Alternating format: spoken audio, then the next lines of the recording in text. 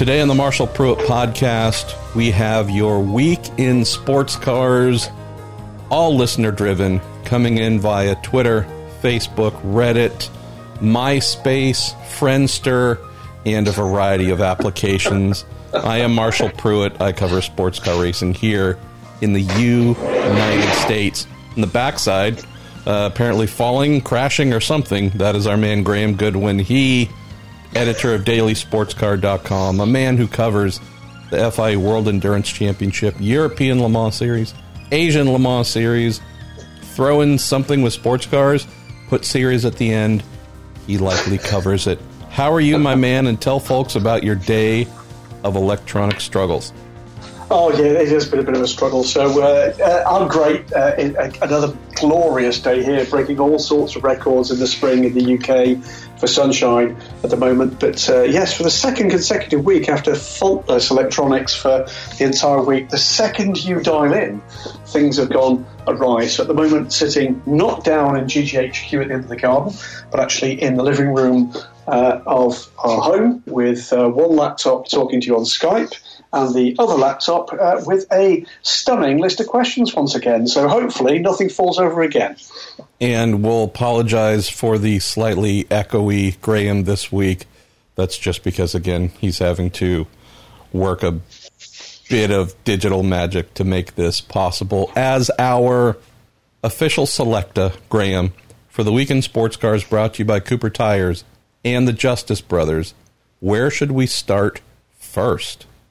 Well, with the eagle flying overhead, in fact, the dragon overhead at the moment, God bless it, let's go to IMSA. Ooh, hey, well, that means you lob questions at my big, round, easy-to-hit face. Well, let's kick it off with Matt Byrne. Hi, Matt. Do you have a sense, MP, of how some of the iconic US tracks are doing financially, how they might be poised or not to weather this pandemic without spectators? What tracks do you see as the most vulnerable if there are no butts with two T's in seats this season? This comes on the back of actually your wise words last week, MP, about the potential for IMSA's calendars to look a little different in the future, maybe. Can't say that I have any one track that jumps out as being in more worrisome condition than others, at least from the intel that I've received and the phone calls and or texts or emails that have come in, would say it's more a case of shared trauma than anyone, to my knowledge, being at a tipping point of calamity. Yep. Can share a local example here of one where they don't appear to be doing themselves a lot of favors. So one story that I'm chasing regarding my home circuit, Laguna Seca, involves what is, I believe, its second largest event of the year. I believe their major motorcycle event every year is indeed the number one generator of fans and income and everything else. That is not happening this year, to my knowledge. So that leaves the second event, Graham, one that is a deeply passionate attendance for me, the Rolex Monterey Motorsports reunion in August.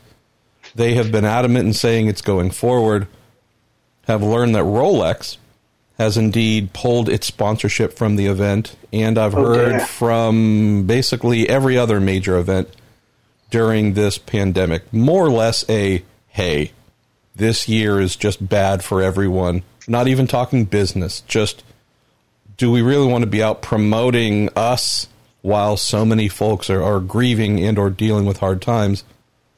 Let's be smart. We're just going to pull back for the remainder of the year. Well, that takes the title sponsor off of that event.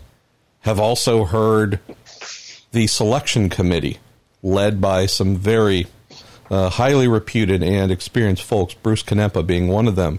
I'm still chasing whether they quit or were fired. But we have a situation where the second largest event is appearing to be on its knees, if not about to go into the ground for the year, unfortunately. Some of it, again, sponsor decision, other maybe self-harm, by the circuit. That's not too uncommon from what I've heard at a number of other tracks. Is this with the new management team in place, MP? Yes. This is a situation where I've heard about, Portland being, granted, it's not a place where I believe any major sports car series goes right now, but we did have World Challenge there last year, I believe. They are not in the happiest of places. The governor of that state has not been keen on sporting events happening again. So just hear this collectively in most segments of, boy, we're not in great shape, but we can hopefully survive if we can start getting back to racing soon. So one specific track, no, I haven't heard that, but I've just heard many are worried that if we don't get back to normalcy and fans able to come in and or series paying a sanction fee to be there instead of expecting a sanction fee to appear, these are a couple of the things that will need to happen. I guess the quick close to this is ask this question in a month, ask this question in 2 months, and it could be very, very different. Yes, indeed. Worrying times for everybody on a whole range of fronts, really, isn't it? And it's an extension of that question comes from Janine Renee, and that's not a name I recognise from Weekend Sportscast. You're more than welcome joining the happy band here, Janine. Is there any indication that fans will be allowed at any of the IMSA races this year, MP? Another one that is hard to answer today. Do I expect the Daytona event, the resumption of the season here on July 4, do I expect that to be a spectator thing? I do not.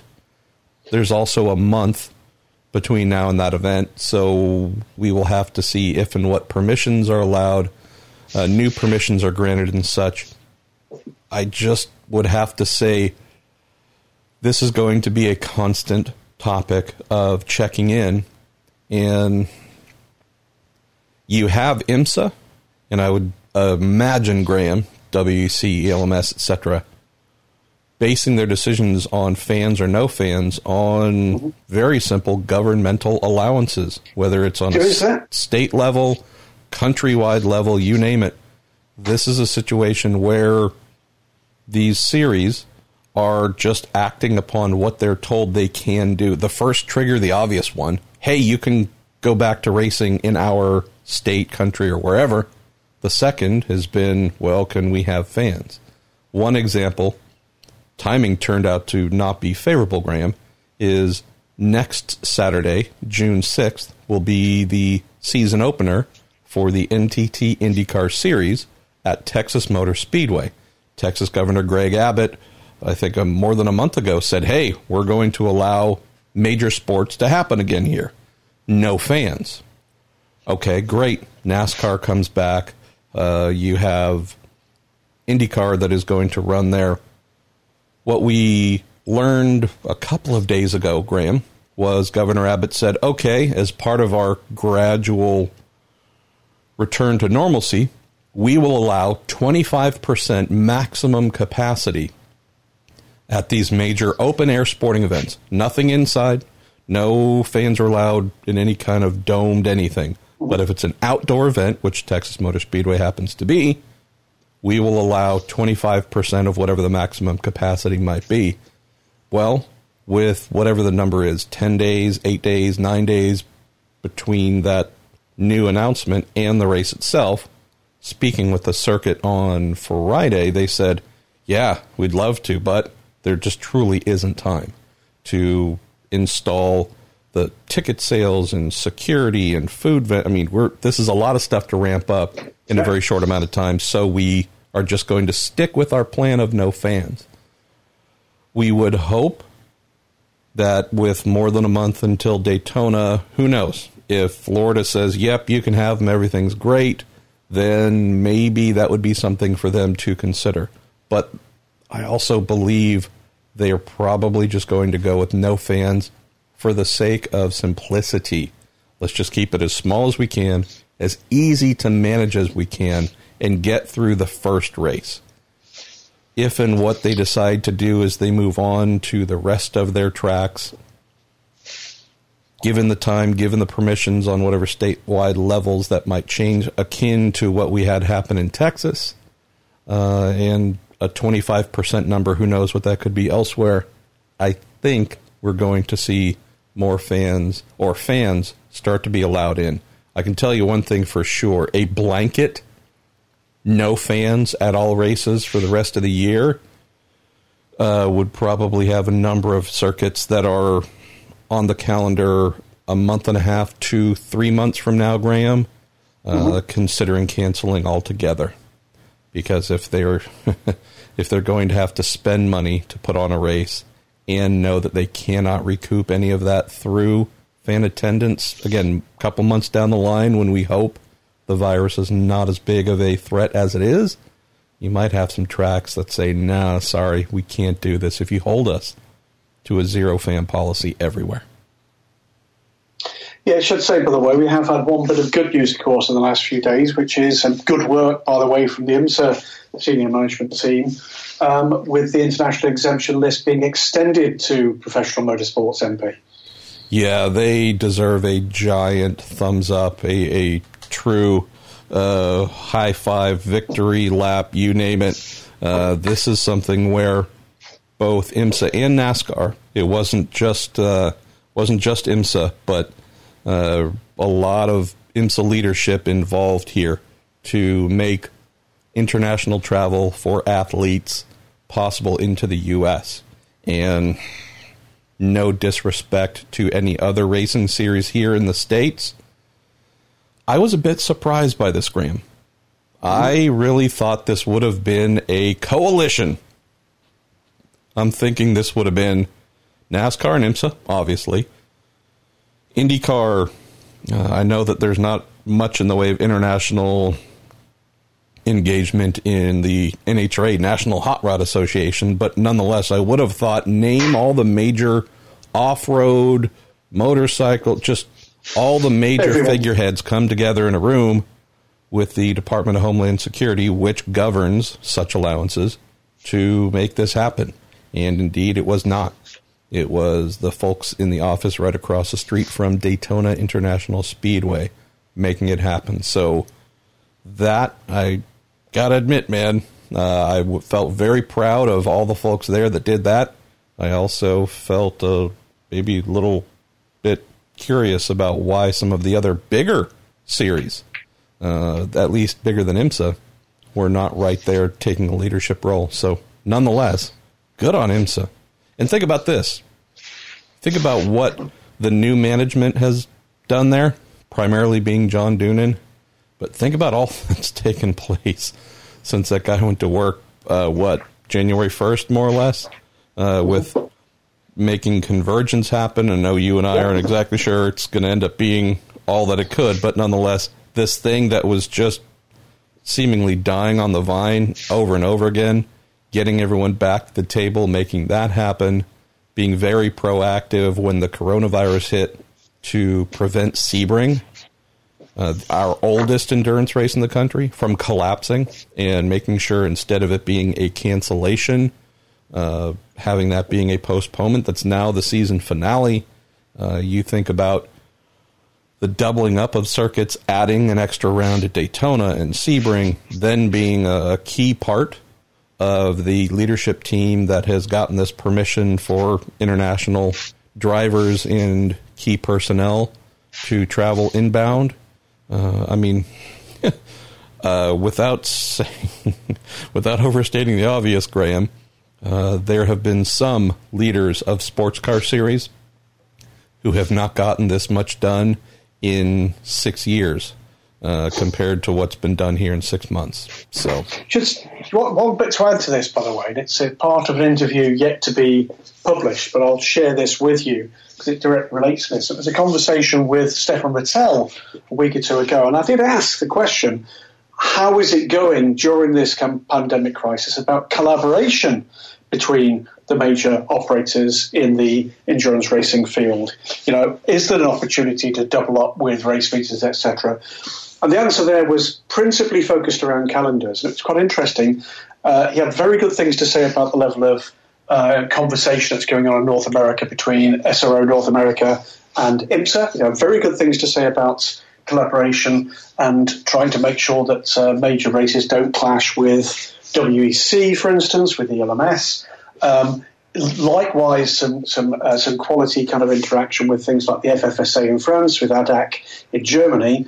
But he did say one little bit of criticism for one organisation. He said had been singly unhelpful. Can you guess who that is? It's not the FIA. I'm going to get.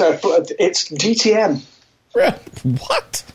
Have been singly unhelpful, and continue to be so. And I think there's a degree. I don't know what the French is for Schadenfreude, but for their current state of woes, that made it really clear that DTM have been singly unhelpful. And now the DTM's calling you. You should not have been talking smack, my man. Look what happened. Excellent stuff. Right, so let's finish off with IMSA with one hit from Claire McCann. Watkins Glen in October, says Claire in questioning tone. Do Michelin have a snow tyre for IMSA?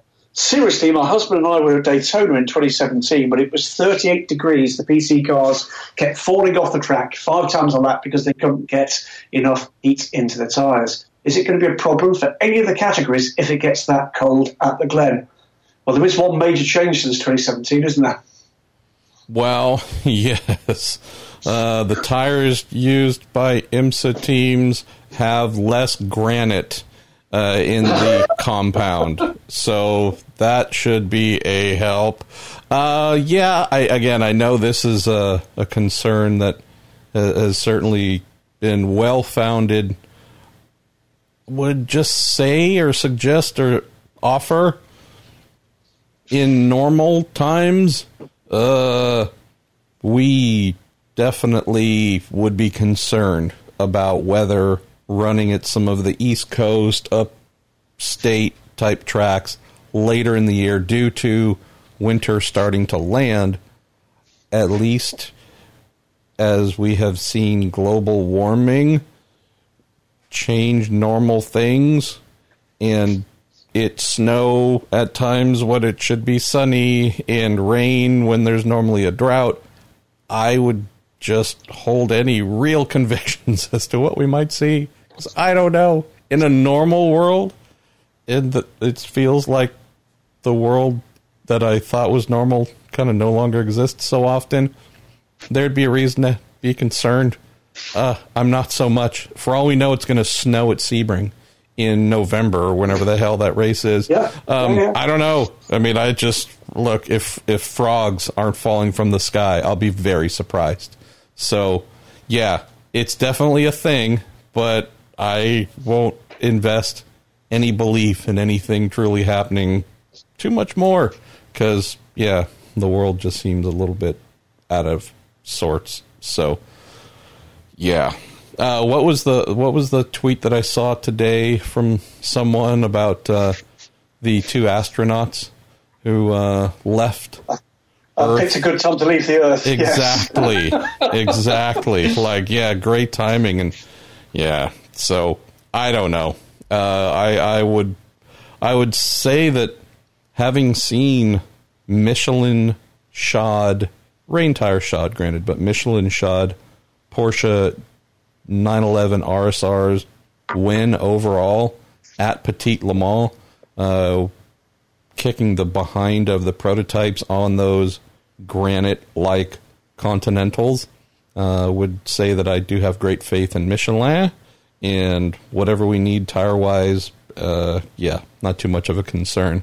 But the other question is, do the windshield wipers on the cars, are they strong enough to move snow while actively racing? Water, we know, but snow, I'm not totally sure. Or frogs, not totally sure, but I look forward to finding out.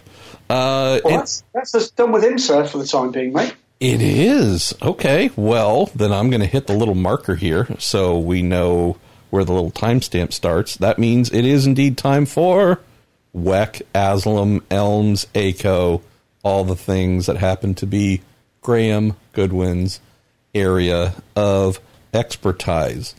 And thank you again, by the way, to Jacob Boehm for updating the Twictionary, the pretty awesome Google Doc spreadsheet of all the things that I mispronunciate, mostly not on purpose, but occasionally on purpose. The much smaller degree of items that you, Graham, get wrong. And I'm currently trying to stop our cat, Rocky, from walking behind my monitor and computer for the first time because he seems bored. Now he's staring at the miniaturized Cosworth DFV model I have right in front of the monitor, which he's eyeing as if he might bite it, and I hope he doesn't. So, yes, this is the exciting type stuff that goes on while recording the Weekend Sports Cars. Usually during the Weekend IndyCar, Rocky jumps up and tries to put his butt in my face, so we have been spared that so far today, my friend. Our very first question, courtesy of a longtime friend of the show. Hey, and this rhymes. Stathis Coco. He says, Graham, we haven't heard from Ginetta lately. Are we going to see them next year with grandfathered P1 cars to help increase the numbers for the good old Weckety-Weck? He says, will they get a place as an LMP2 constructor maybe to get into IMSA's LMDH formula? Also, anything new regarding Bicolis and their hypercar?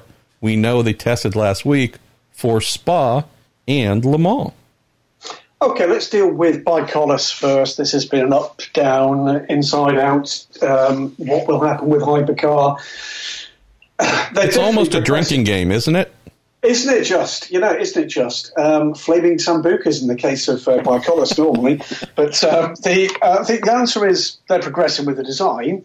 Just exactly where are they going to be and when, I think, is an open question. It would seem that the will they, won't they story of the Aston Martin Valkyrie threw them a bit of a curveball, initially having to remove the plans to use the Gibson engine in their hypercar, and then reinstating that. That was all to do with the power output that would have been required and that the Gibson couldn't reliably provide. But back to the Gibson, the car at Le Mans this year is meant to be the return of their LMP1 car as a kind of bit of a proving run. Let's wait and see. Hashtag wait and see for the first time this episode for the Bicolis. As for Ginetta, that's an altogether more complex set of questions. First things first, will they be allowed to be an LMP2 chassis supplier? I'm told at the moment the answer is a firm no. I think that's a mistake. That's certainly not going to endear them to one Mr. Lawrence Tomlinson, who's put an awful lot of his own investment into this LMP1 program with the hope that he could begin to recoup some of that investment with an LMP2 program, which he feels Ginetta should be getting. I happen to agree with him on that front. Will they do a hypercar? The answer is, well, we absolutely know that Ginetta have been in contact with more than one manufacturer. I've known that for many, many months, and for what it's worth, I know at least one of the manufacturers that they've been in contact with. And no, I'm not going to tell you, but it's a big one. PTO. I sincerely hope it's not Saturn either. That is not going to be a bit of a dead end for them. Will they be back next year? I think that's going to come down to just what the quality of conversation currently is between WC, the ACO, and Ginetta. I've not caught up with Lawrence for a couple of weeks. My guess at the moment is that that's a slightly shaky relationship. He certainly is not happy in any way, shape or form with the decision about LMP2. Will he want to put any more of his own money into this? I think the answer is probably not.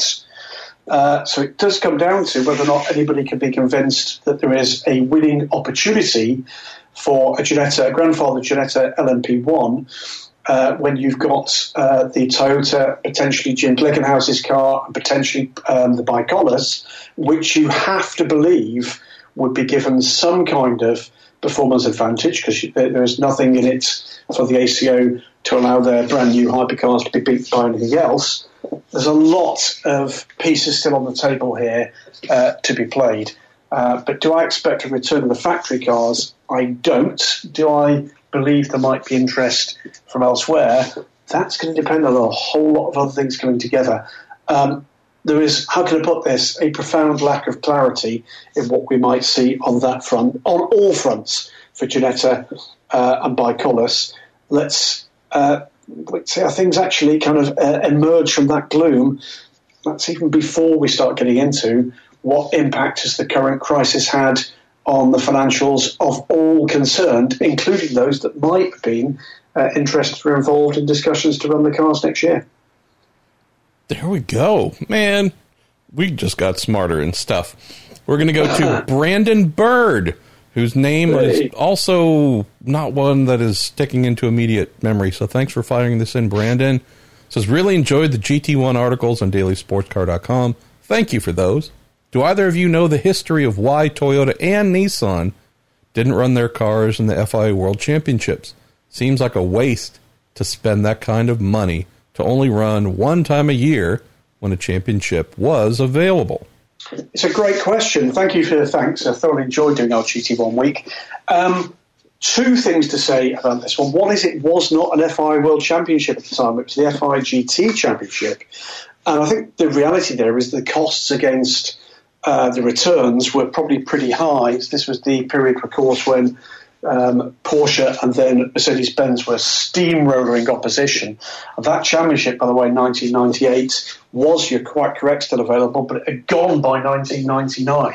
So there was only really 1 year available for them to do that. I think that would have been return on investment led. I can tell you, by the way, I'm literally today refreshing a couple of stories that we've run in years past on Daily Sports Car that tell some really in-depth stuff about both those programs. The Tom Walkinshaw Racing run Nissan R390 program and the Toyota Team Europe, as it was, Toyota GT1 program, including a fantastic piece, which I'd totally forgotten that we got in our archive, which talked about the way in which the Toyota GT1's aerodynamic package actually worked. Fascinating stuff, and some real glimpse into what might have been in that program. So the answer is return on investment, I think, would have been the main part of that one. You're absolutely right that the cars only ever ran at Le Mans with one exception, and that was 1999 when one of the Toyotas ran, I think it was the Fuji 500 kilometres, was beaten actually by the replacement for the GT1 car, the Nissan LMP 900. So sadly, neither of those cars had a particularly illustrious career, but you're absolutely right. It was one fabulous, if completely unsustainable era of international motorsport.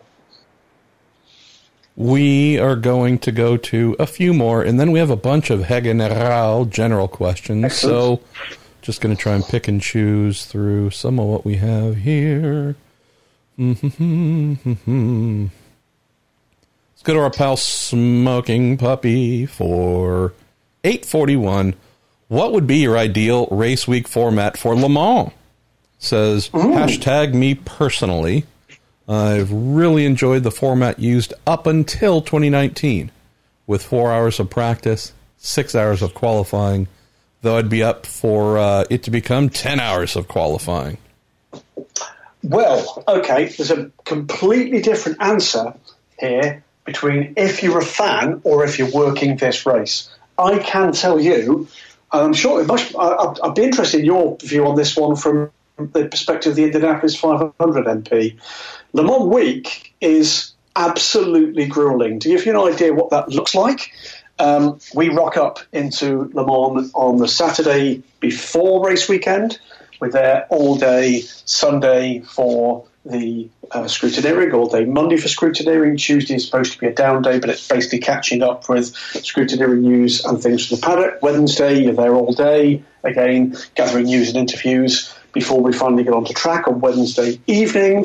Same on Thursday. Friday, supposedly a down day, is when everybody has their press conferences. It is a madhouse on Friday. And, of course, that always sets you up with a lovely, relaxing day to come into race day, where to beat the traffic and to beat the crowds, you've got to be in super early, usually about 8 a.m. in the morning with the press room open, which means you are completely exhausted by the time you're done.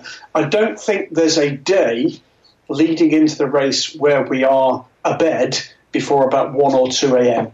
And by the time you're done with Le Mans week, you are completely and utterly exhausted. And this year, if things go the way they're supposed to be, we'll have the Nürburgring 24 Hours the following weekend. So what's my ideal format? Less than that, is the honest answer. It's always struck me as being odd that we don't have track action earlier on the Wednesday or the Thursday. That's always obviously because the public roads, hierarchy, have got to be closed. And ideal format would be to give a little bit more spread to that track time. In some ways, having it closeted into that pretty tightly defined space is a good thing. It means you've got more time away from the press room without cars on track, or if you're trackside and shooting, trackside.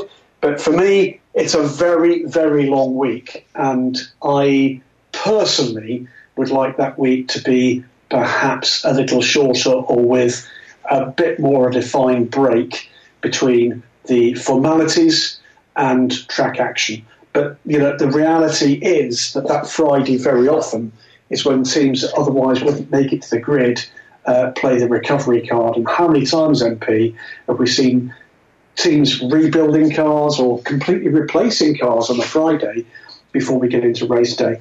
I'm keen to see how this new format works in reality. Am I a fan of the hyperpole idea? Not really. But then again, I'm a bit of a hard-nosed cynic.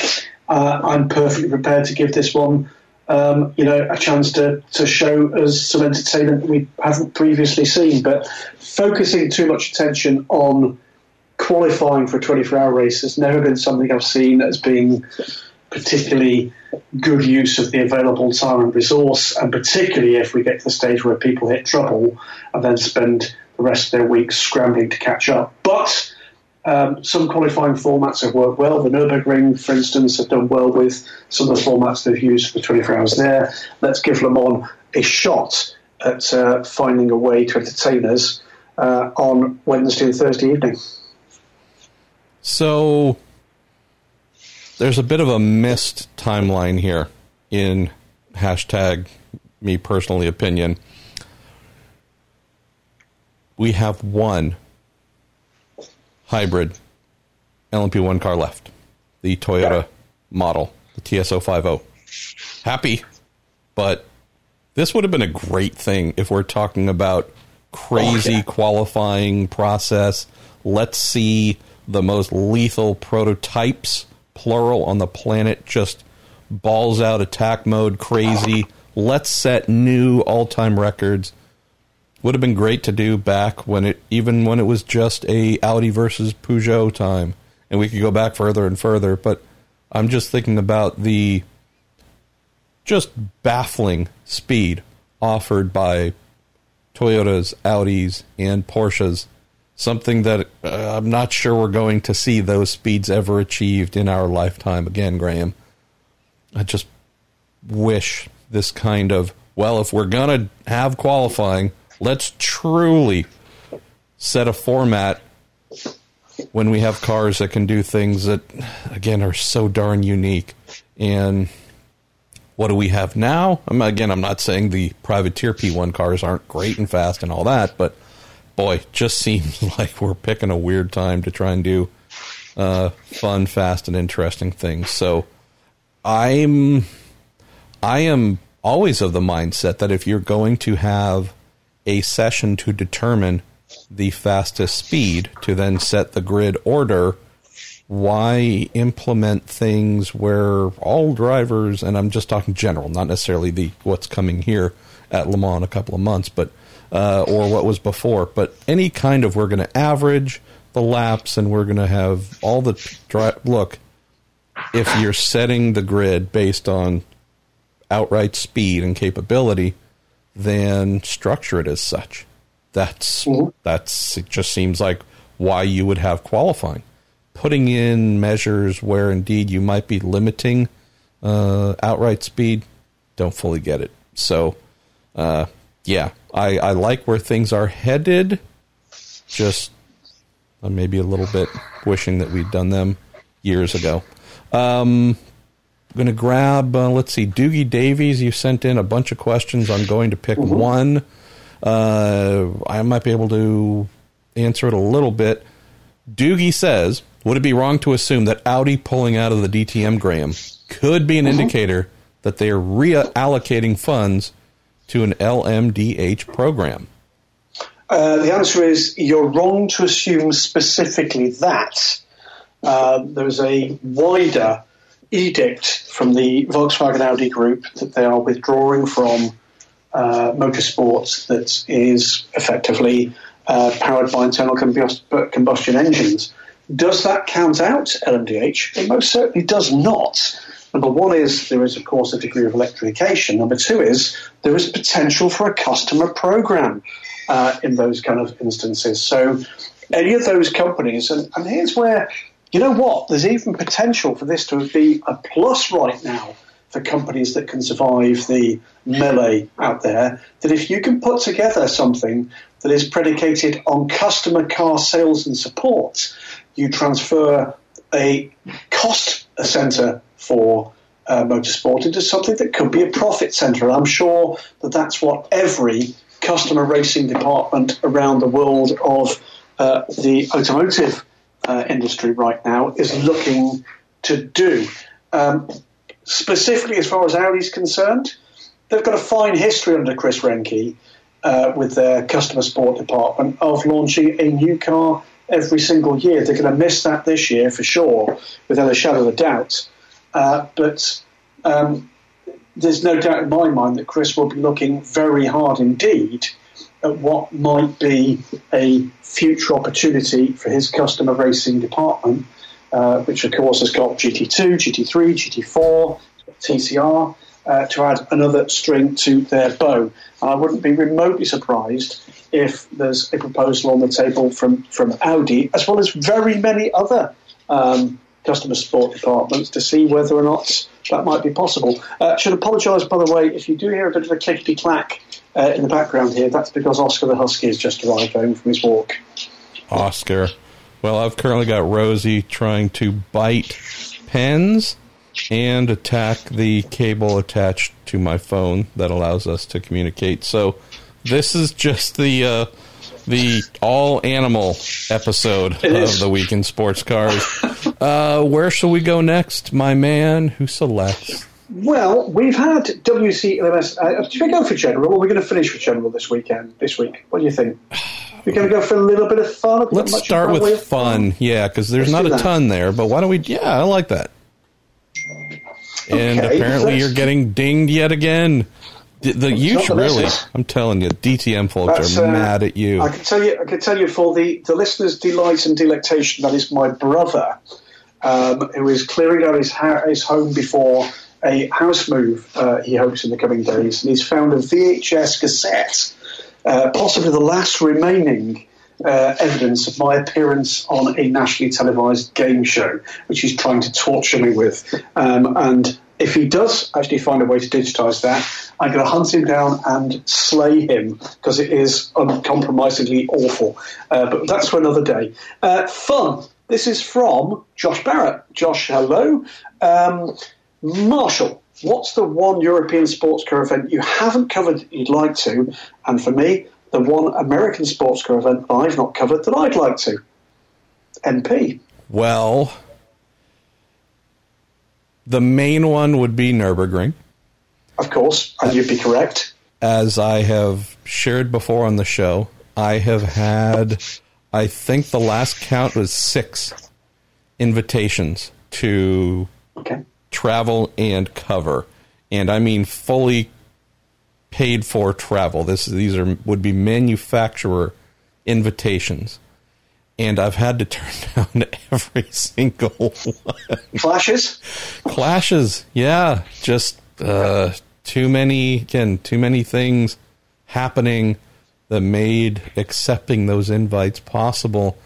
And the runner-up would be the good old Spa-Francorchamps, knowing that I have received, I think, 2 to 3 invitations to cover something there, and have been unable to accept as well. So, yeah, Those are the easy ones there.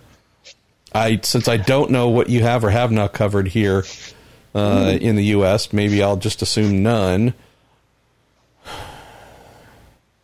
For me, I mean, so there's two things I would say. One is, it's not a sports car event. I've never been to the Indy 500. So that's number one. I'd love to go and watch. Whether or not I'd like to cover it, different matter. As far as the standing events that I've not done, I have done all the major Blue Ribbon events and all bar Watkins Glen multiple times for those. I've covered ALMS at Laguna Seca, awesome. There's a couple of bits and bobs. The Rennsport Reunion, I'd love to do that. Monterey Historics, I'd love to do that. And as we've discussed multiple times, the one track that's on my bucket list in the United States that I've not seen a major race weekend at is Road America. So I'd love to go and come down and join you at that track at some point in the relatively near future. But they're the kind of the events and the locations that are on that actually now remarkably small bucket list. I've been lucky enough to cover Petit Le Mans multiple times, Sebring multiple times, Daytona multiple times, and I'm more to the point. I'm more than happy to be coming back to some of those events in the near future. But no, Road America and a couple of the fine historic race events that you've got across in the United States of what you term America that I'd love to join you with. I would say, Josh, Sebring. The 12 Hours of Sebring is the most American sports car event, period. It is incredible. It is over the top. It makes you question the state's educational system. It makes you ponder the need for law enforcement, if not mental health officials.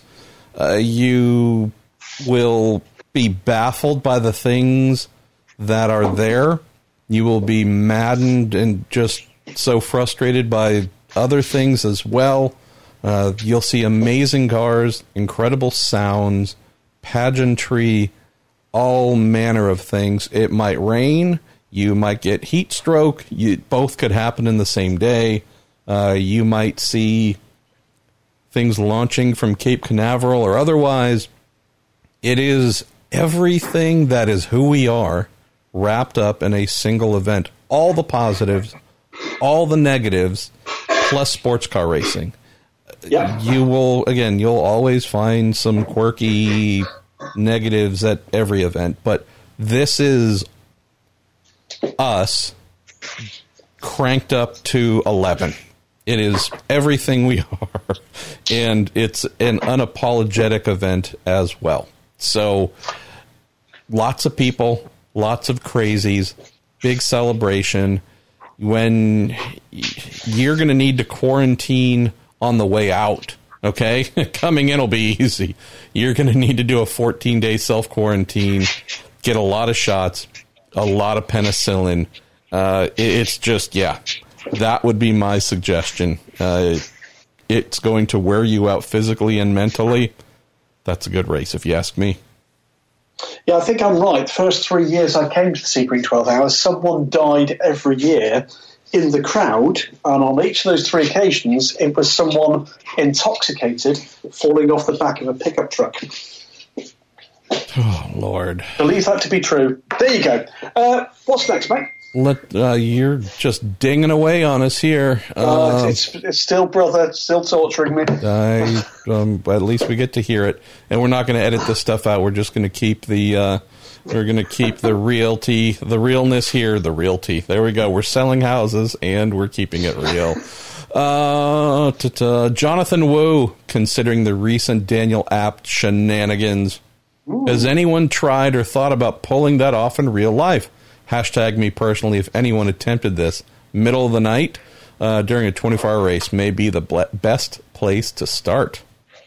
I've heard all sorts of tales of daring do from the past about this one. Never one that's been proven by the UMP, but there's all sorts of shenanigans that are rumoured to have taken place, particularly in things like the Le Mans 24 Hours back in the day, with suspiciously excellent lap times coming from suspiciously not very excellent gentlemen drivers. But there's a couple of tales of borrowing somebody else's helmet, for instance, but nothing that can be proved. We've not actually tackled the kind of Daniel App thing, have we? And I think I'd just offer this. We have a question about it in general, so we can dive in there.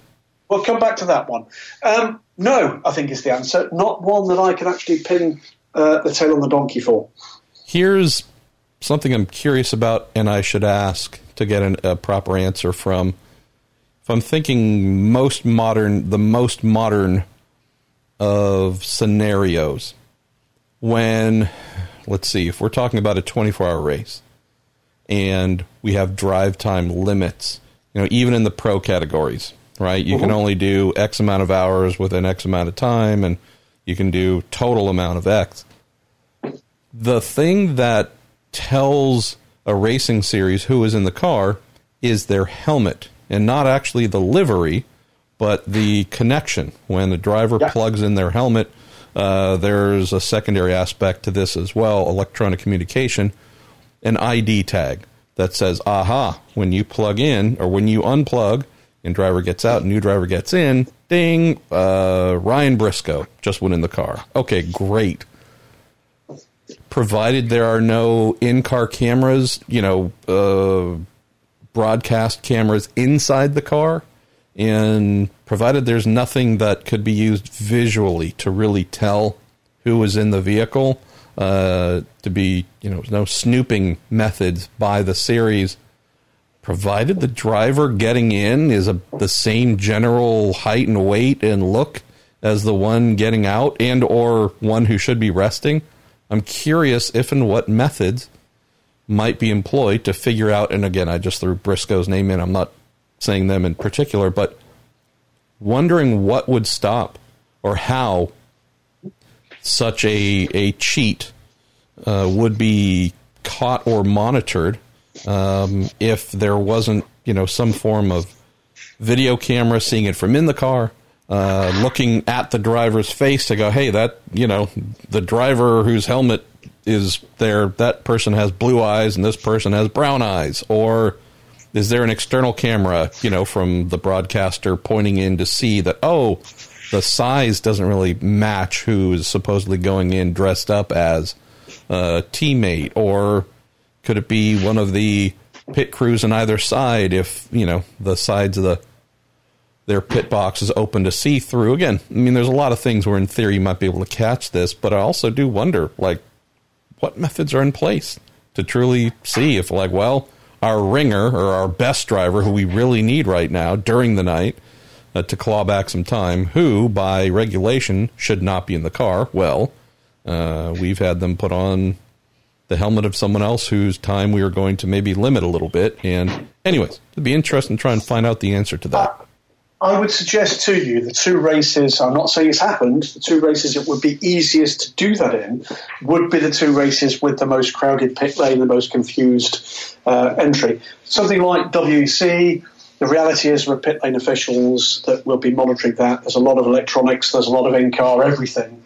But I would point the audience in the direction of the Dubai 24 Hours and the Nürburgring 24 Hours. It's only fairly recently we've had driver indicators for the Nürburgring, and with so many cars in each of the garages and so many drivers in each of those cars, my guess is that is where you want to be looking for what might be termed potential shenanigans.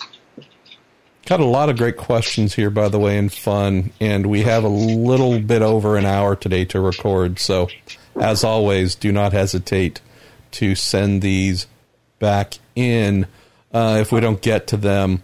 I'll grab one or two others here from FUN Fun. This is aimed for you from our pal Jerry Sudduth. Graham, if you had to pick two paddock personalities for the Monty Python Dead Parrot sketch, who would you choose and why? Right, so this is the deadpan shopkeeper. Yes? Yes.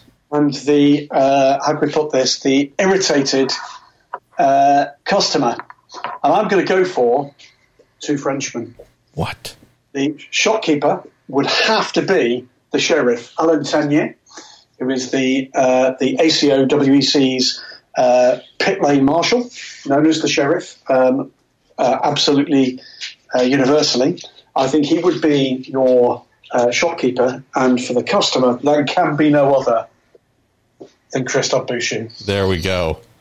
We finally have a reason to play the jingle here. Why? Well, he's our favorite fake sponsor. I'm actually giggling to myself just what that might be like. I love it. All right, why don't we go with one more to close fun. Matt Anderson. Hey, Matt. He says, you've talked a lot about the good, the bad, and the ugly of racing movies. How about ranking the television episodes filmed around actual racing that you either love or love to hate? Matt says, a few that I can think of. CSI Miami with the Kart Miami Grand Prix. Miami Vice with IMSA Miami Grand Prix. Walker Texas Ranger with NASCAR. MacGyver with the Canadian Players GM Racing Series. I'm curious if you know any of the others to add to the list that were filmed with an actual racing series. And if so, do the plot lines in them also involve the main character conveniently bringing up the fact that they used to race cars professionally in another life? So Matt's named all American I can give you a few TV shows. How about some European ones? Well, there's one other American one, which was Malcolm in the Middle did something at a NASCAR race. Huh. I think that's right. I think Malcolm in the Middle did something at a NASCAR race, which is very, very funny. Which is weird because the lead character, Frankie Muniz, was an open wheel guy, getting as far as Formula Atlantic here. So right. So the other two I can name you were both UK series, although one of these two did have some episodes filmed in Canada, and that is The New Avengers.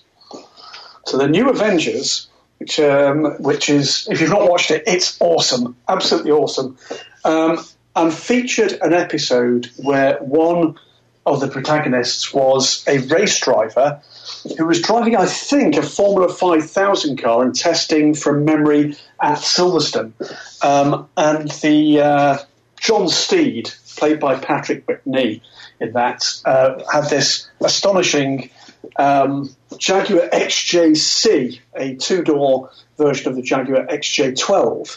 And the idea was here that this guy potted off into his Formula 5000 car, and Steve chased him down, went alongside and waved him by. But the thing that always reminds me here of this one was in the background of the shot of one of the pit lane shots there was a now very elderly transit van with David Price Racing written on the side. Oh, wow. So Dave Price Racing was involved in that one. And I've now completely confused myself and forgotten what the other one was. And it was, what was that one? But neither of them were actually at a real race, I think is the point here. So it's unusual to have got the footage in a real race. There is, from memory, though a Hollywood film with somebody reading the newspaper with Nigel Mansell in the BTCC in the newspaper. It's something like Four Weddings and a Funeral. Or it might be, it's certainly a Hugh Grant movie. I can't remember that one either. But no, can't remember one being shot actually at a major race meeting, I'm afraid. I'll remember the other one. It'll come back to me. Of the episodes listed, Matt, I mean, Miami Vice was always a bit of a cartoon, so the fact that Danny Sullivan could not act, playing Danny Tepper, I think was his character's name, that wasn't a huge surprise. It was enjoyable. I almost pooped myself because I was, a young American in my teens, and Miami Vice, of course, just was everything awesome. So I almost pooped my pants when was watching whatever that live episode and saw that it was about my favorite racing series, an IMSA GTP car. So that was great. I didn't see the Walker Texas Ranger with NASCAR one. That's a bit on the nose. The MacGyver with the Canadian Players GM team. That one I missed altogether. I got to go find that. I would probably say I've only watched it once, and I have not attempted to go back and see it twice because I just fear I'd be shouting at the television and breaking it. And that was the CSI Miami, where they filmed that in and around kart, or I think it was Champ Car at the time, at the Miami Grand Prix.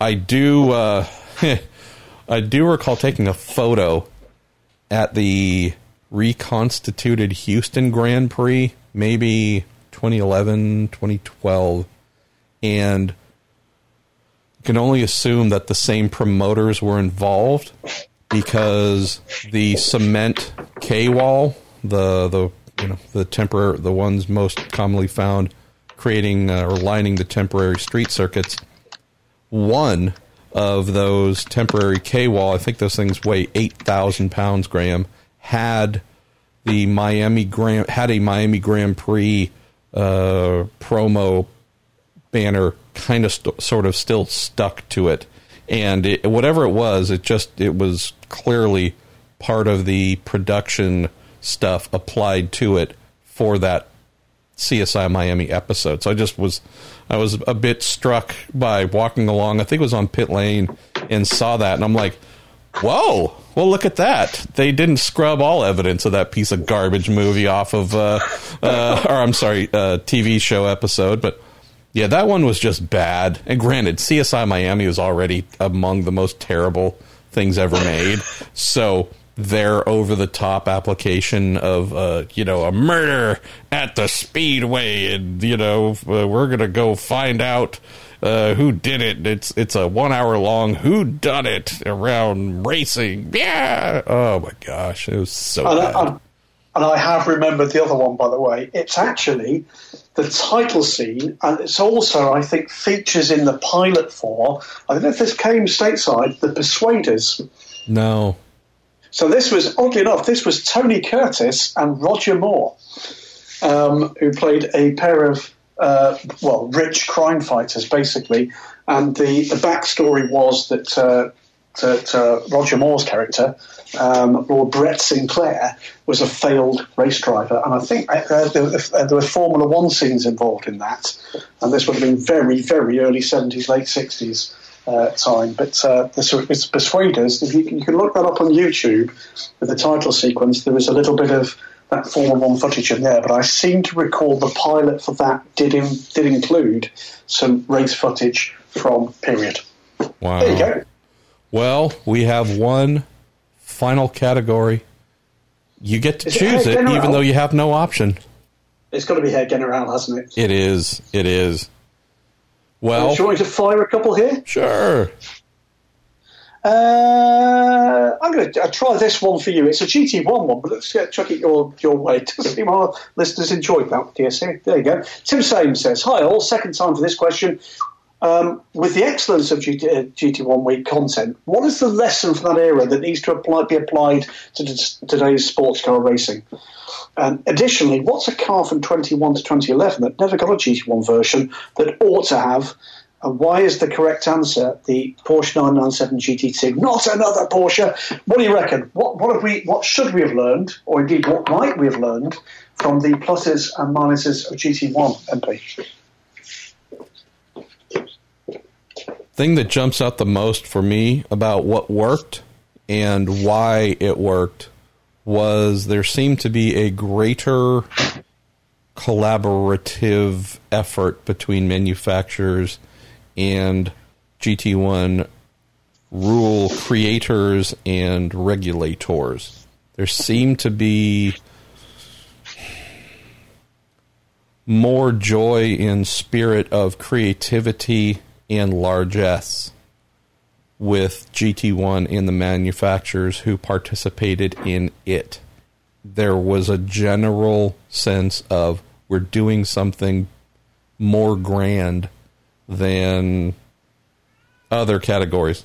Hey again, Rock.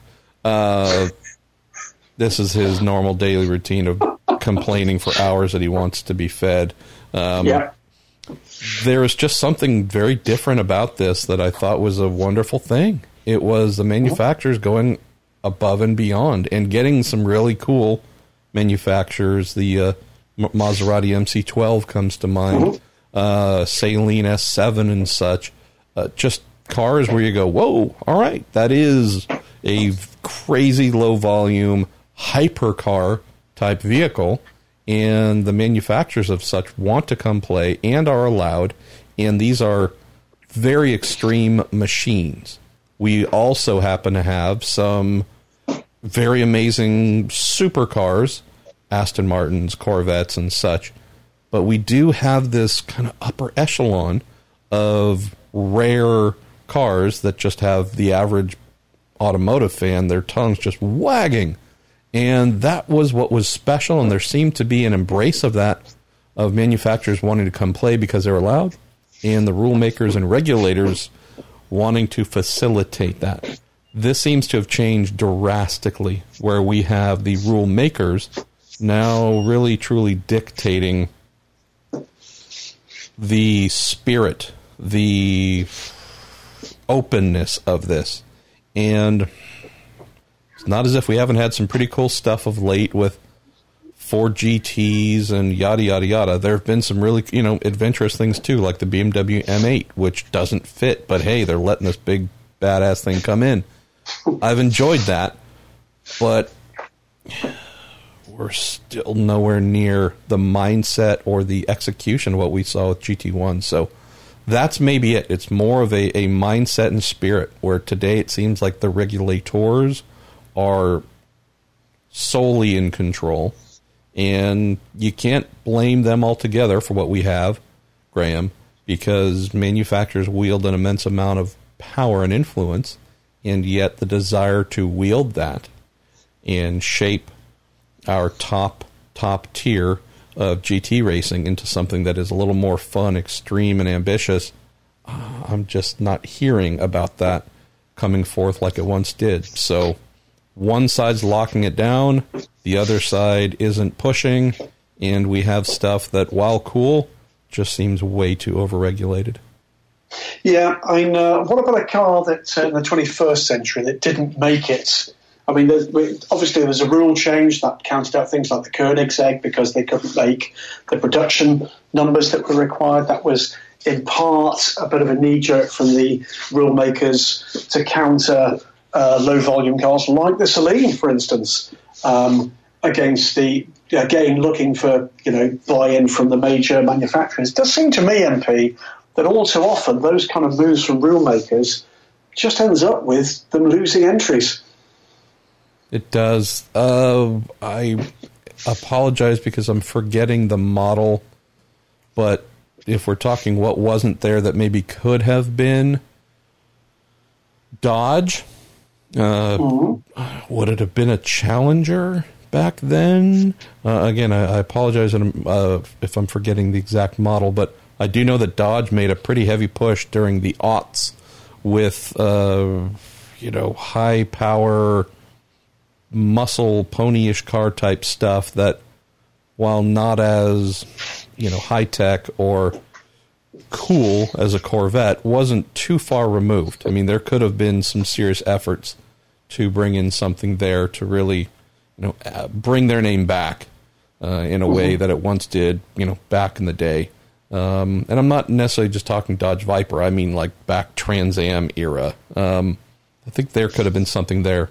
Would have both been high volume enough to gotten an entry, but also I think would have just really been a transformational thing for them. You've got every mobile device. We really do, don't we? We're just not winning today. It might be Rocky calling you, asking you to tell me to feed him. I'm just going to get the lady to answer that phone. Rocky, shut up while we're at it. We're trying to record something, and we're not going to cut this out either. All right. There you go. Anyway, I just had this quick one about GT1. That was also an era, by the way, the latter era, where there was real spirit between the main protagonists. I will always remember the foot races pushing the Corvettes and the Aston Martins, their place in the grid. I think we've lost a bit of that. We've lost a little bit of that. It does seem now that the spirit is not quite what it was, and I mourn that, I'm afraid. Things like, for instance, one of my favourite tales from Le Mans was George Howard Chappell, then the team principal of Aston Martin Racing, and George hurt himself, I think, at the test day, which meant he had to leave his company Aston Martin DBR9 in the car park, be taken home by somebody else to come back from race week.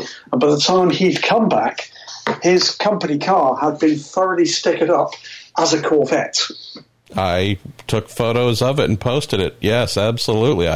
Great stuff. Yeah. We missed a bit of that. Okay, what's next, then, Pete? We're going to go to Chris Alfby, who says, I know neither of you are fans of the esports stuff that's gone on the last few months.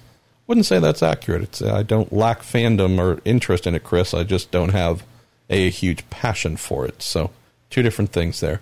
He says, however, hashtag me personally, I think this has gone too far.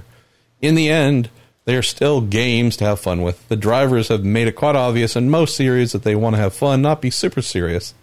And therefore, I'm wondering how long you think this might go on for its current state of seemingly forced participation. Not really a question, more of a statement, but whatever this podcast is makeshift as it is. Well, there we go. Shots fired as well. Thanks, Chris. Also completely accurate as well. And Daniel Summerskill as well is going in the direction that I'm sure this question was going in the first place. What are our thoughts on the Audi business? We should explain that for those people that have been hiding under a rock for the last week or two. Yeah. Hashtag me personally says Audi were justified in firing him as he was driving with the Audi team in Formula E, blah, blah, blah.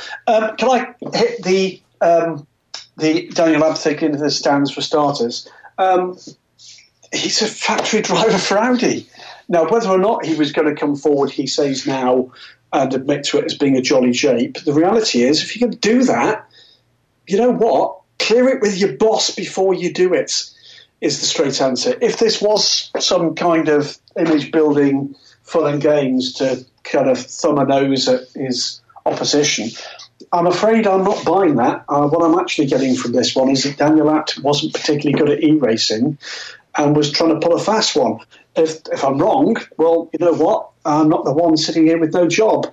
The reality is he was a factory-paid driver for a blue-chip brand who have a clearly defined set of behaviours they expect from their employees, and particularly those employees who are there front and centre to promote not just their brand, but the brand of the driver as well, if you like. And it just was not a very smart thing to do. Well, here's this, Graham. So I had a long conversation with one of Daniel's mutual friends, Connor Daly. And he said he has been fighting nonstop against everyone saying it's justified. This firing is justified. He says it's just ridiculous, right? This is the dumbest thing ever. And I don't disagree with the stupidity of the whole scenario. I actually spent the time to watch Daniel's 14-minute video, and in it he said, and this is taking there's a lot of latitude being employed here, that if you watch the previous Formula E iRacing esports event, he said jokingly, "Oh, I should get someone else to drive for me, ha ha ha," and went to say, "Oh, well, see, that was me forecasting and there's a bit of foretelling of what was going to come here," and then attempted in this video to say, "Oh, this is a part of some big master joke and plan, and see, this wasn't new. This wasn't some sort of surprising thing that I did. See, on the broadcast of the last one, I actually kind of, suggested something like this." Pardon my French here, but that's complete bullshit. If this is something that Daniel wanted to do, and he, again, said, "Oh, and yeah, and I was going to unveil all this as a joke, and then see," well, if you were planning to do something like this, that was just a big joke, and he's already said, "Look, I hate that. I'm not that guy with esports and sim racing. I'm terrible at it. I don't like it. Yada yada yada." So I get that. if this is some sort of big joke he was wanting to play, well, the way you do that is when you are getting ready to do the next race, you do film something. Hey, everybody, you might have heard on the last broadcast, I kind of jokingly said, I maybe I need to do the next one with a ringer or whatever he said exactly. And okay, well, I'm actually going to do it. So the race is, a half hour from now, and I've got my buddy here, whatever the guy's name was, who's going to pretend to be me, and we're going to put a little microphone kind of to obscure his face a little bit, and we'll see if anyone calls this out, but just here's the breadcrumbs of me doing this as a full joke, and, right, this is how you cover yourself. I'm not saying that you don't get any blowback, but at least if you are trying to tell us, oh, no, this is all a big joke that we had in motion. I tipped my hand a little bit in the last one, the last race, and since I'm actually doing it, here you go. And so, off we go with this race. And then here's him off to the side during the race, filming the guy, the ringer doing it, and then pointing it back at himself, going, see, it's not me, yeah. And then you get all that ready to push out the minute the race is over. Hey, everybody. You might have heard last week I said this. We actually did it. I'm sorry. I know some of you might have taken it the wrong way. But, hey, just thought it was going to be totally fun because I'm so bad at this. The only way I could have done well was to have this ringer do it. So, obviously, don't count any points that I earned and so on. But, hey, just wanted to highlight the fact, don't take this stuff too seriously. That's what he intimated was the real cause and the motivation and everything. And yet he did none of that to demonstrate any of that. So, again, I totally agree that this is way massive overreaction. The guy doesn't deserve to lose his job. I agree with all those things. I don't believe him when he says this was just all organized and pre-planned. Here's the reason Daniel App no longer has a job. And I'll just read, and this is an article that'll go up on Road and Track in the coming days here, because it's just easier to read. This is the reason why he no longer has a job. We can only assume the latest real racing driver to lose his job through... I'm sorry. Jeez, I need to edit my own work here. We can only assume the latest real racing driver to lose his job, the German factory Audi Formula E pilot Daniel Abt, has poor short-term memory.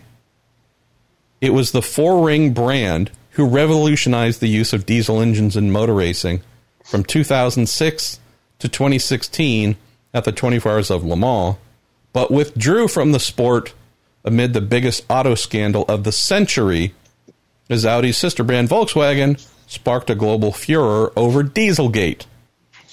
For almost 10 years, VW's range of diesel-powered cars, it was found, were manipulated via software to cheat their way past diesel emission testing. Disgraced after being caught in its attempt to deceive, the Volkswagen Audi Group has paid more than $30 billion in fines, automotive buybacks, and corrective measures. This might just make a factory driver, especially one being paid to race for a brand whose most famous racing exploits were terminated in the wake of a cheating scheme, to think twice about concocting a scheme of his own involving cheating and deceit during an esports event while representing Audi in Formula E's iRacing Championship. For those who aren't sure why Audi reacted with such speed to suspend and then fire Abt, here's your answer. So, as I said to my pal Connor Daly, I don't disagree with you that the outcome here is way over the top. You could not, though, have chosen a worse manufacturer to represent with their name, their logo on your shirt and your hat, even if it's the ringer guy. There's one manufacturer. Again, it's the Volkswagen Audi Group, but there's one brand of all where you can't pull a cheating scandal, dude, as a joke. Are you kidding me? Are you that's the part that's so frustrating. Yep. Are you that dumb? Oh, the folks are going to love this one. Yeah, I know I represent an Audi. Has there been any kind of scandal in recent years about cheating and deceit? No, not at all, man. Go for it. What? Are you surprised? I mean, that's the thing. You can only imagine the heads. All the folks atop the good old Vag group are just going, what? You did what? This is the one thing we're trying to bury and move away from, that we're cheaters and that we lie and deceive. And so what do you think is the funny ha-ha joke to do? Even in a stupid, non-real thing. Again, something that's... Get what? You could not have picked at a bigger scab. That's the part that blows me away, Graham. Staggering, isn't it? It's, I'm sorry for the lad, but... Me too! But the mistake here was not what he did in an esports thing with a ringer. It was just failing to read the room and go, oh, yeah, that is who I worked for. Oh, yeah, that happened just a little while ago, didn't it? Oh, yeah, maybe that's the wrong... Doesn't sound to me like Daniel Abder is going to be on their pub quiz team anytime soon. That does not show a lot of smarts, does it, really? Okay, who's next up? Next up is Javier Samayoa, which is another name I know that I've never read out before, so welcome.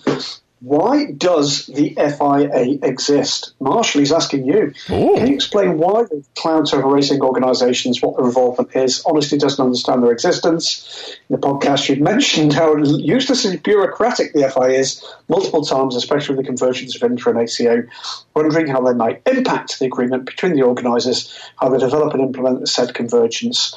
I'll say first thing first, by the way, I think actually... our friends Dimstra, our friends at the ACO, have handled the FIA on this front with aplomb. But I'll leave the rest of it to you, MP. Javier, the FIA does many good things, truly do. Their road safety initiatives, their attempts, sometimes ham-fisted, but their attempts to promote and grow the presence of women in the sport. There's a lot of very positive things that they do with the money that they take in. Where we tend to ask ourselves, why do you exist? Why are you here? Is often more on the racing oversight and regulation side. And this is not too different, I would say, from any major international organization that attempts to set policy for all nations in something. Whether it is NATO, World Health Organization, etc., there are those who say, okay, great, there are some things that you could help with because you're trying to do them from a global standpoint, but there's also many things that on a local, regional level, you just aren't needed, aren't required, and therefore we don't need your heavy-handed approach. And so that's honestly, Javier, where we get a lot of the frustration that you hear from racing series. And you also have some like, IndyCar, NASCAR. Do you think either of those organizations allows the FIA to dictate policy to them? They do not. So... and there are other international series who have also said, no, we are our own selves. We have our own sanctioning body. We dictate our own everything. The only times that things can get a little bit funny is where FIA has oversight on racing circuits, in some racing circuits. So the FIA might designate a racing circuit, class this, class that. But that's, in some instances, them just simply adding their own, I guess, whatever type of oversight that they want to without the track owner or the racing series that might own it actually saying, yes, and we are going to abide by your rules. So it's just a bit of a weird thing, Javier, where the FIA does need to exist if we're talking many of the initiatives that they do that we would say are positive. Without the FIA and the money they take in globally, many of these positive things would not be possible. To Graham's point, the FIA was, I might even continue to say still is, the least valuable, most problematic member of the three-way convergence process, which is why, as we've seen, the agreements stand between IMSA and the ACO. And the folks, the signatories on such things, we're talking Jim France from the IMSA/NASCAR side and Pierre Fillon.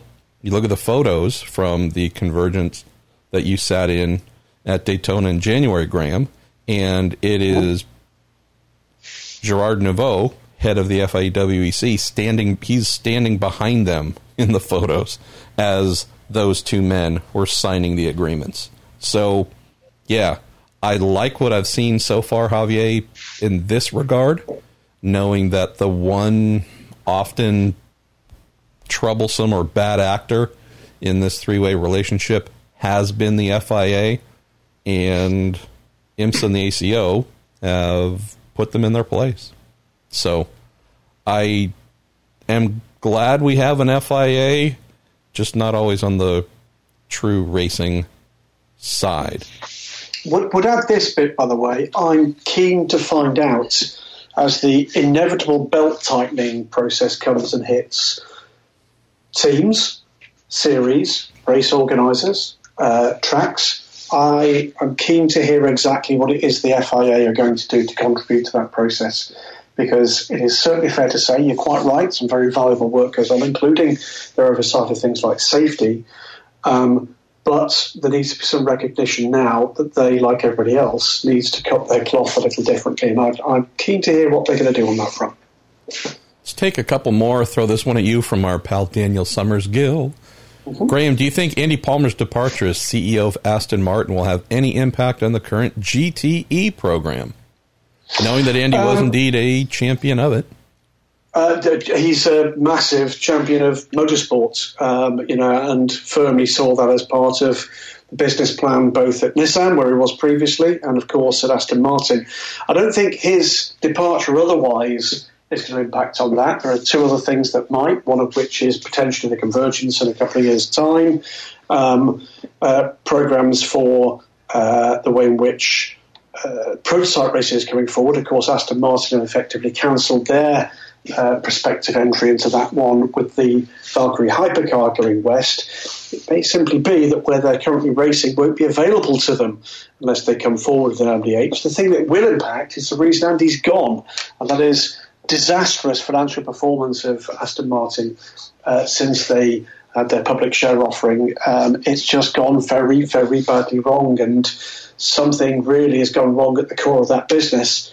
I'm afraid, I'm a big fan of Andy Palmer, but there's no way you can ignore what happened to the share price of Aston Martin. Of course, the COVID-19 processes impacted heavily on that again, but a lot of that damage was already there, and someone, I'm afraid, had to take the fall for that, and this time the axe has fallen on Andy Palmer. What do I think about the prospects of GTE moving forward? It's going to depend on exactly what the funding basis for that actually is. And the real world answer there is, I don't know. I don't know how much of that was down to the sponsorship that the cars actually carried. I don't know how much of that was down to the ownership of the cars and the investment of the car owners. And I don't know how much of that was down to investment by the core business. I think the answer is we're about to find out.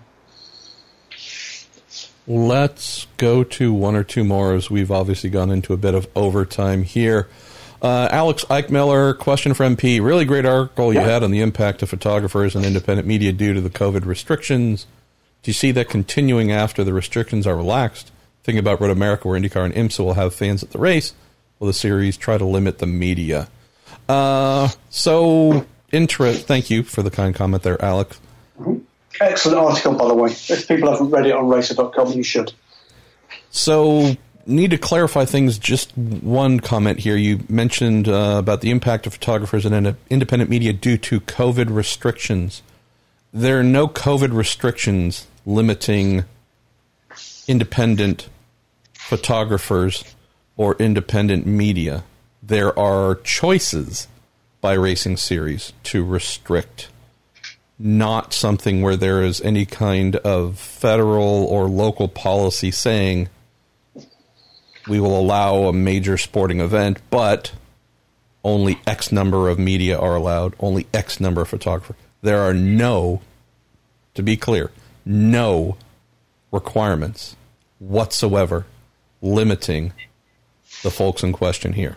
What has happened is, in the case of IndyCar, at their upcoming race at Texas, and what NASCAR has been doing for a couple of weeks now since they returned to racing, is they are implementing their own limitations. And for what they've done, they have said, we will only allow our full-time photographic employees and large agencies that we have business contracts with. So this has stripped all the folks who shoot for, in the case of IndyCar, the independent organizations, the small business owners who shoot for Chevrolet, who shoot for Honda, who shoot for Chip Ganassi Racing, who shoot for, run on down the list, teams, drivers. Here's something that isn't very well known. And I know this is our sports car show, but we haven't had WEC or IMSA or whatever get back to racing, so all I can use is the examples of the series that are. Reigning IndyCar champion Joseph Newgarden has invested in a media company that is led by his kind of personal media manager and such. So this is a direct business relationship. They employ multiple photographers / videographers, right? So you might say, well, there's one driver who has, multiple people there photographing just him. Actually, no. Through this little agency, they do some photos and videos for others as well. So it's not just Joseph. It's some of his rivals, actually, who have hired this service. Independently owned. By coincidence, Graham, owned by the reigning champion. They're not allowed in. The reigning champ, who is, again, trying to be more than just a driver who earns income from driving, is trying to diversify himself, has put some money in and invested into a small motor racing media organization that is extremely good. Photographers there are genuinely amazing. The video content they produce, amazing. Banned from attending. And this applies to a number of others as well. All because they're saying, well, there's a limited number of people overall that we want to have here. So I realize that I'm rehashing a little bit of the article, but I just wanted to point this stuff out before answering the major question. There are, I believe the number is something like 648 people total that will be allowed at the Texas IndyCar race. They have allowed 2 major photo agencies, AP and Getty, of which they have contracts with, and 2 photographic employees of, actually not the series, of IMS to attend. Everyone else has been stripped, no longer allowed. Not allowed. If I had to guess, Graham, we're talking about 8 people. So of the AP and Getty plus the 2 others that are allowed, that have direct business relationships with the series, I'm not sure what that final number will be, but it's probably 5 to 7. Mm-hmm. Well, what are we talking about here? Those that have been driven out, roughly the same numbers, 5 to 7 others, independents. So this group of 5 to 7, green light, you're good. This group that don't have direct business relationships, sorry, you're out of here. It's ridiculous. And so, you might default, because I've read a lot of, I shouldn't say a lot, I've read a handful of responses to the article that were critical or negative, saying, well, what else could they do? They're having to comply to regulations. No, they're making up their own. Also, the amount of people, you have to keep it as small as possible. Got it. Can't argue with that part. If you were to show me, Graham, the list of 648 people who've been approved for credentials, I can guarantee you I will find the 5 to 7 who are non-essential. Yeah. Girlfriends, boyfriends, husbands, wives, hangers-on, fathers, mothers. I can guarantee you I will find the 5 to 7 of folks who will be attending that race with no work whatsoever to do, that are effectively the equivalent of human comfort animals, emotional support humans. That's all they are. Well, I can find that number, yank them off the list and say, so these folks over here that are truly essential, because this is how they feed themselves, put their kids through school, pay their electric bills, and so on and so forth.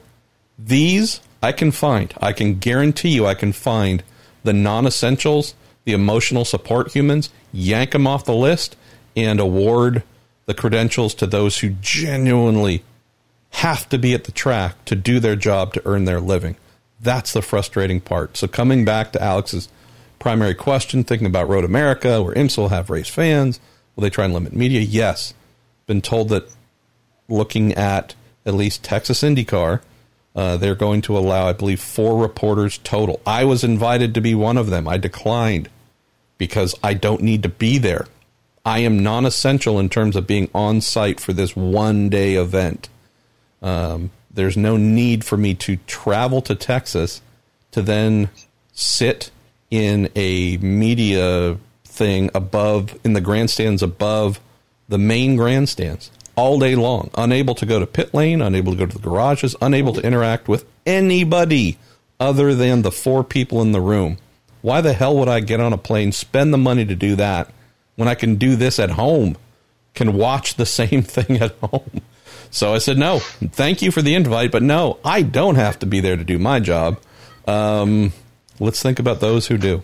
So I can't tell you what the number might be for Road America IMSA or IndyCar, Alex, but unless we start to have more permissions, like the one I mentioned earlier in the show about Greg Abbott, the governor of Texas, saying you can have up to 25% maximum capacity.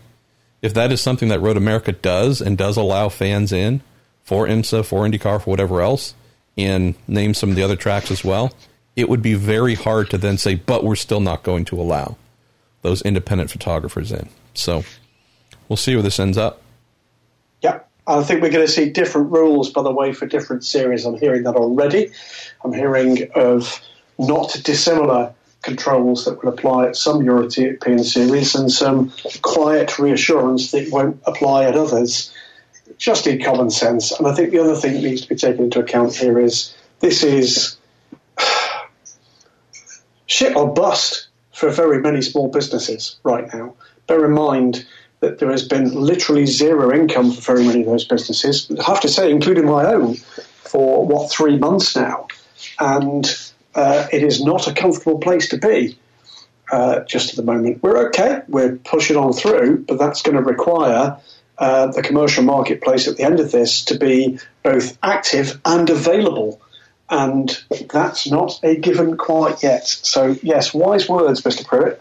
And I hope someone out there is actually listening, because these are they may not always be our friends, but they're certainly our colleagues, and very many of them are our friends. And I don't like to see people hurting like this. And yes, I'm afraid right now is the time for series owners, track owners to take aside you're quite right, this business of what is essential. Define essential. Essential is that your industry is functioning. Are the people who are coming in through the gate making a positive contribution to the industry, the efforts, the sustainability, the reach, all of those things, the commercial activity? If they're not, then they should be at the very bottom of that list and should be, if you like, in what might be termed the friend zone, and maybe not required on voyage for this particular one. But for God's sake, do not look back in 6 months' time and wonder why that guy that was always there and did that awesome stuff, why is he not here at this race? He's not here at this race, numbnuts, because you didn't put him on the list and he's gone out of business. So please, let's have some common sense when we're making those decisions moving forward. Let me throw one other. Let me throw one. Well, this might close it for all I know, but there's one other thing to add, and I've heard about this from some impeccable sources after I posted or after I filed that little opinion piece.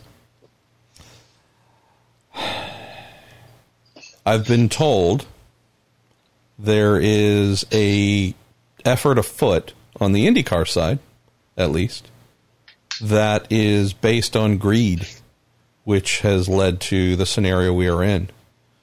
One where the series, holding a contract with a major photo agency, wants to drive out all the independent photographers and therefore force the manufacturers and teams and sponsors all to pay them to receive photos and pay them photo licensing fees. So this, as I have been told, and this again, I've heard this, this information is not coming out of the blue. It's not, again, this is not conspiracy theory. This is actually someone who knows, truly knows, has said, no, this is actually intentional. This isn't COVID related. This is using COVID-19 as the blanket event to implement the thing they've been wanting to do for a while. Crazy to me to think that a racing series would think that photo licensing and truly killing American business owners, small business owners, putting them out of business so they can be the one and only entity in control of those that take photos and distribute photos and force all the folks, all the teams, all the everything to have to pay them to get those images. That sickens me. It truly sickens me. And not as if crazy greed, Graham, is ever a really good thing, but if you're going to ruin people's lives for a cash grab, at least make it meaningful. Right? If we do this, going to be a lot of human wreckage, but we're going to be swimming in $1,000 bills. Oh my, I mean, it's unfathomable how much money we're going to generate. This isn't it. This isn't it. Photo rights, that's where you transform people's lives financially. You know, I know there's ruined lives, but hey, look, geez, we're now making zillions. At least you go, it's still sick, but at least I can understand where your greed is rooted. This one makes no sense because there's just not that much money to get. But here's the other part of that, is that they should realise, and if they don't, here's the news, guys, if that's the game, there are going to be fewer places where those photos are going to be seen because some of that independent media will be going down with that same sinking ship. You know, this is a terrible time to be involved in, you know, entertainment, sport, leisure. Terrible, terrible time, you know, where we've got this unparalleled audience, but no one's paying for it. So it's, you know, right now, this is the time where you need to be reaching out and pulling these people closer, not the other way around. By all means, take it as an opportunity to take a look back at basically who you are giving effectively free access to your event and make the decision based on the value that they're providing. But let's be blunt here, guys.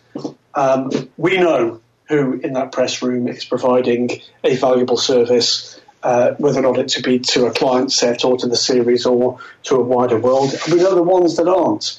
And we're not talking here about those sorts of people. We're talking here about the names that some of you out there listening to the show will be familiar with, because they're the guys whose awesome photographs you see and comment on the internet, on chat rooms, on comments at the bottom of legitimate news outlets every other weekend. These are the guys that, trust me, that is a very hard gig to earn a living with. Lots of people would like to think they can do it. Trust me, 99.9% of you can't.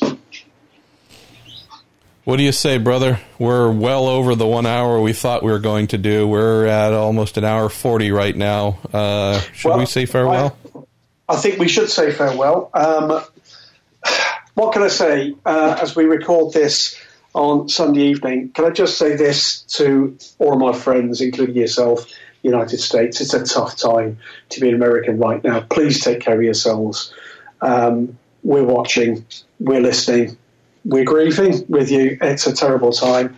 But let's see some sensible decisions made going forward, not just to do with what's going on outside your doors and windows in the major cities of the USA, but also in motorsport as we move towards a return to racing. Let's hope for happier times ahead. Why don't you take us the rest of the way home, my friend? Well, we're going to say thank you. We're going to say thank you to Cooper Tires and to the Justice Brothers, to Bell Helmets USA and to Toronto Motorsports. I'm going to say thank you particularly to you, Marshall Pruett, for your continued support here. I know we've got a big week or two coming up on Marshall Pruett Podcast, A Week in Sports Cars, and Inside the Sports Car Paddock, which we hope is going to make a return in the next few days. I've been Graham Goodwin. He's been Marshall Pruett. This has been The Week in Sports Cars. We'll see you next week.